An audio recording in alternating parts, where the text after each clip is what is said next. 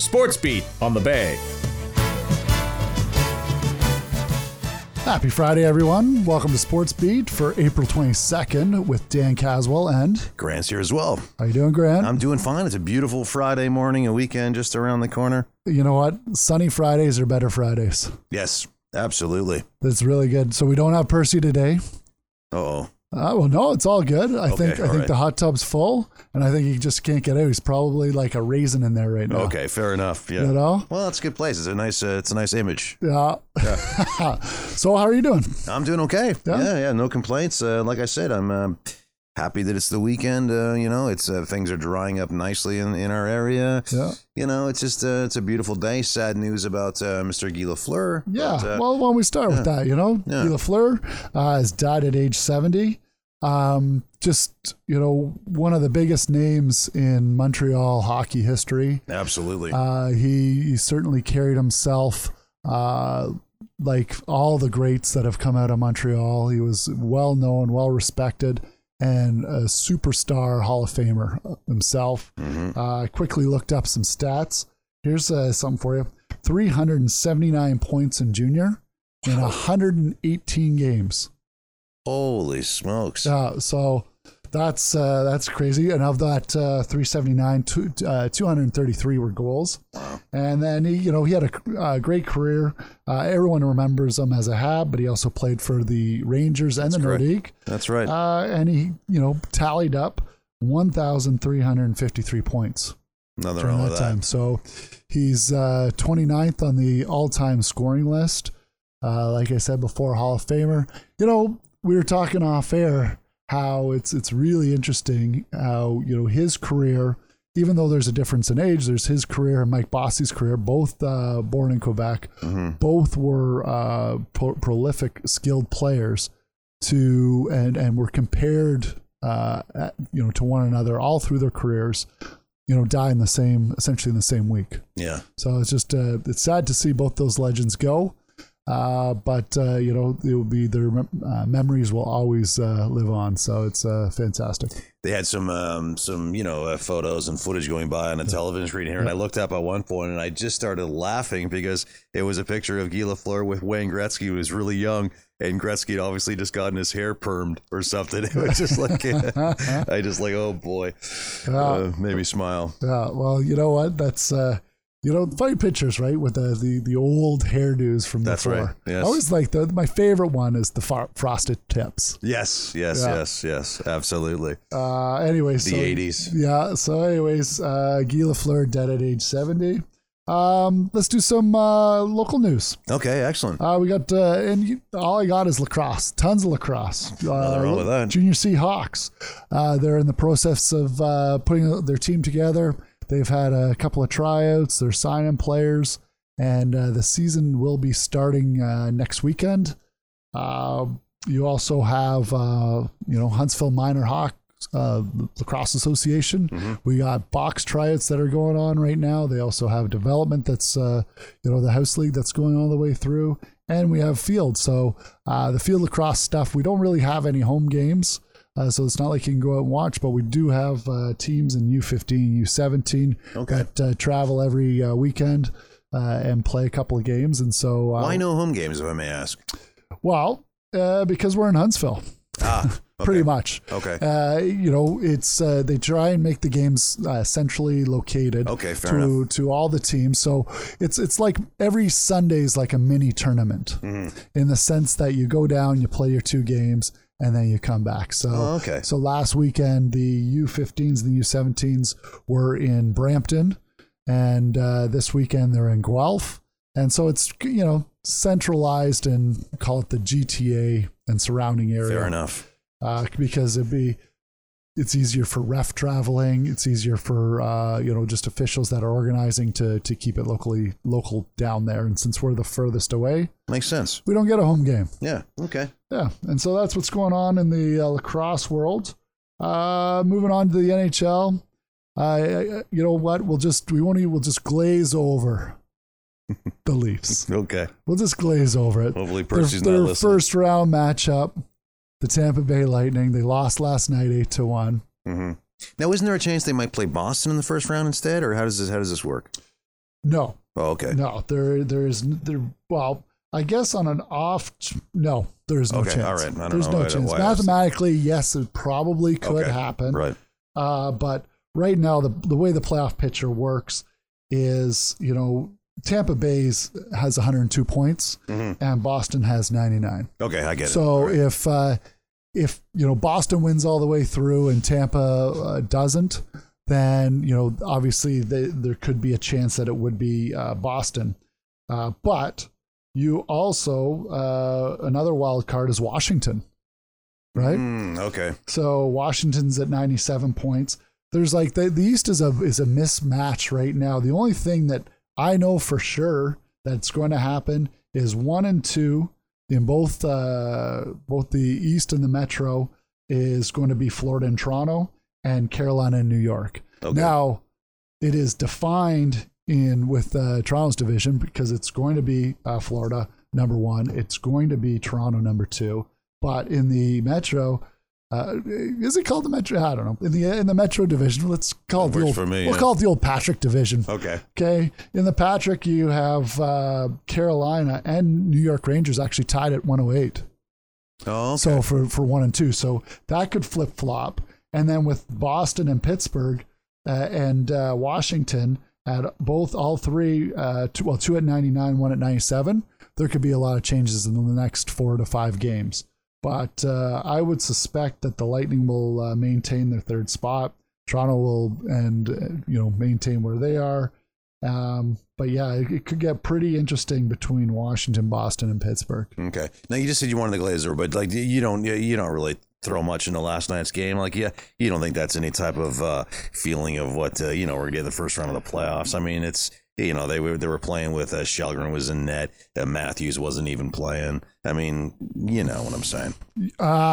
It's really tough to judge at this point in the season. Right. Right? Because everyone's now like, they've had enough. They've played 77, 78 games. These top teams, all they want to do get going is get to the playoffs. Right. Fair enough. Right? Okay. And so, you'll have teams that will show up on these last few games, and you'll have teams that won't show up. Okay. That's fair enough. The way I look at it. Point taken, yeah. And like perfect example. And let's take last year. Okay. The last 6 games of the season, for whatever reason, Florida and Tampa played each other 4 times in the last 6 games. Florida beat the pants off of Tampa in all 4 of those games.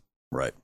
The playoffs hit, and Tampa beat the pants off of Florida to go on to win a Stanley Cup. Point taken. And I'm not saying that the Leafs, that parallel, I'm not saying the Leafs are going to win the Stanley Cup. Who's kidding who here, Grant? Right? Who's kidding who? Let's try to get through the first round. Let's just try and get through round 1. Let's just now, hockey aficionado expert Charles Barkley has said. Charles Barkley has said that the Leafs will win the first round this year. All right. It's, but going back, I wouldn't put any amount of weight on last night's game. It wouldn't matter. Whether you're a Tampa fan or whether you're a Leaf fan. Fair enough. Because there's a lot of things that come into play going down the stretch. The Leafs are in a position where they're comfortable. Right? They just need to prepare. But it's also they shouldn't be happy with themselves because of the fact that they did lose 8-1. Doesn't matter if you're looking forward for the next series. The fact of the matter is it's still an 8-1 route. Yeah. Yes. Yeah. On the road. And so that's probably a wake up call for them to start getting the playoff fire in their belly going. True enough. Excellent. Well, thanks for that. So did we glaze it over a little bit more? Glaze it over. Yeah, we're looking at it. All right. Excellent. But other than that, I mean, the playoff picture in the East is it's very competitive, and really looking forward to seeing what's going to happen between Washington, Pittsburgh, and Boston. Absolutely. With those final 3rd spot or the wild cards. So, anyways. What else we got here? NBA, there's lots of going on in the NBA. The Raptors, are they done, Dan? They're done. Yeah. They're done. They are done because, and I'll tell you why they're done. They're not done because they're down 0-3. They're done because their superstars, Van Fleet and Siakam, are not their superstars. Right. That is why they're done. They're just not performing. That's what, like, it's great that they had so much production from Trent Jr. and Ginobili. It's great. And Achua, Precious Achua. I think they had 70 points out of those 3 players in the last game. Right. But you had 24 from Van Fleet and Siakam total, not each, total. They had 12 each. Wow. You're not going to win any games, any series when your best aren't your best. Yeah. And then, so in comparison, you have Joel, don't call me Joel, Embiid, that he had a huge game, and he got that turnaround 3 to seal it at the end with literally no time left. Right. And they don't talk about the comparison about when Kawhi Leonard had that bouncy bounce in the net to beat them in Game 7. Right. And Embiid's like right there and goes off, bawling his eyes out. Like he keeps playing it down, but all he wants to do is beat Toronto, and he wants to beat them bad in Toronto. Oh yeah. So Absolutely. that I don't see any chance of the Raptors coming back unless Van Fleet and Siakam have games of what they should be playing. You still need Anunoby, you still need Trent Jr., you still need Precious Achua to put up the numbers they did, but you are not going to win any games without those two stepping up and getting way more than 12 points each. So the next game, where does that take place? Is it in Toronto? In Toronto? Okay. Saturday afternoon. Okay. And Embiid went off the floor and said to Drake, we'll be sweeping this series. Wow. Yeah. So it's really interesting. I mean, if you want to do some comparison as far as that's concerned, in the last game, you had Embiid with 33 points. You had Harden with 19 points. You had Moxie with 19 points. So you have these guys that are putting up the numbers. These are their top players, and moving forward, like they look to be putting Toronto away quite quickly. It appears to be that way. Now, staying with the East, I'm not giving any love to the West, the show at all. Okay, fair enough. Hockey's East, basketball's East. So staying with the East, you got Brooklyn Nets, and they're down 2-0 in the Celtics. I don't know if I'm not a Nets fan. I'm definitely not a Celtics fan, but I know I thought I was a Nets fan, but I kind of like seeing this because they have like this super team from the East that they've created. Obviously, Harden's gone now. It didn't work out, but they have Ben Simmons, and you have Kevin Durant and Kyrie Irving and all these guys. And for whatever reason it is, I like to see when these super teams go down. Mm-hmm. And I really do. I don't know what it is. I just like it. I love it that the Lakers aren't around. I love it that these teams that try and put all these big name players together can't get it done and lose. Yeah. Now, that's on the road. Who knows what's going to happen when they get back to Brooklyn and have some home cooking, as they say, with these guys.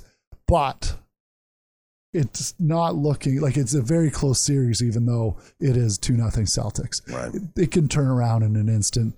Brooklyn could come back, tie it up 2-2, and then you have a series. Bucks and Bulls, I'm surprised it's 1-1, to be honest. Bulls have been a pretty good team this year, but the Bucks seem to just keep rolling. Now, the one thing is in Game 1, they were able to shut down DeRozan pretty good, or either DeRozan just had a bad game, but in Game 2, he came back with 41 points to seal the deal for the Bulls to tie it up 1-1. What else we got here? We got, and then Miami. I'll just quickly hit on Miami. All I can say is I'm not a big Trae Young fan either. Right. So I'm glad to see all that trash talking he did in New York last year really stuck with me. And so I really hope that Miami and Jimmy Buckets put them away in 4 as well. So it's nice when you see the arrogant fall. Yeah, for sure. Yeah. And then F1. I'm surprised Jeff isn't here. making sure I mention F1. We got F1. Now, I was told by a listener that there was some F1 chatter on Wednesday. Well, no, there was some very small chat. I don't even remember what it was, but I think somebody was asking what happened to Verstappen, what's going on there or something. I don't know in what regards. I don't know. Well, he's won a race and not finished 2. Right. That's what's going on with Verstappen. So he's got engine troubles. Okay. But when his engine works, he seems to win. Right. So, but anyways, Grand Prix this weekend on Sunday in Italy at Imola or Imola. Either one works for me. Okay. So it's in Italy. Obviously there's certain things that's going on. In the Ferrari camp, you have Sainz, who has a new engine. I had to do a little research before the show. Okay. Has a new engine for this week because he had problems last week. But Leclerc's still faster than in testing. You have Verstappen. Hopefully his engine is good and his power plant is working. Now, that being said, for all the Verstappen haters out there, and there's a lot of them, I'm sure he'll be fine this weekend. Yeah, I'm sure he'll be okay. just fine. He'll find a way to pull through. Now, talking about Verstappen, there seems to be always, doesn't matter what it is, but there's always little sound bites between him and Hamilton. Right. So here's a little fun fact. You have Imola. Oh, thank you. Yeah. And Sure. yes. And so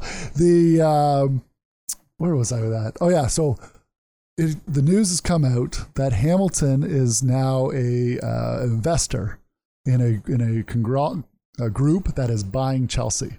Oh, okay. Okay, so great, right? Yeah, Seems yeah. like, okay, well, you got millions and millions of dollars, might as well spend it on a sports team, Why not? right? Verstappen says, he goes, I can't believe this. He goes, it's his money, he can do whatever he wants, but he's an Arsenal fan. Why would he even consider putting money towards the rival Chelsea? So, there's always digs that he goes, and then he goes on to say, I'm a PSV fan.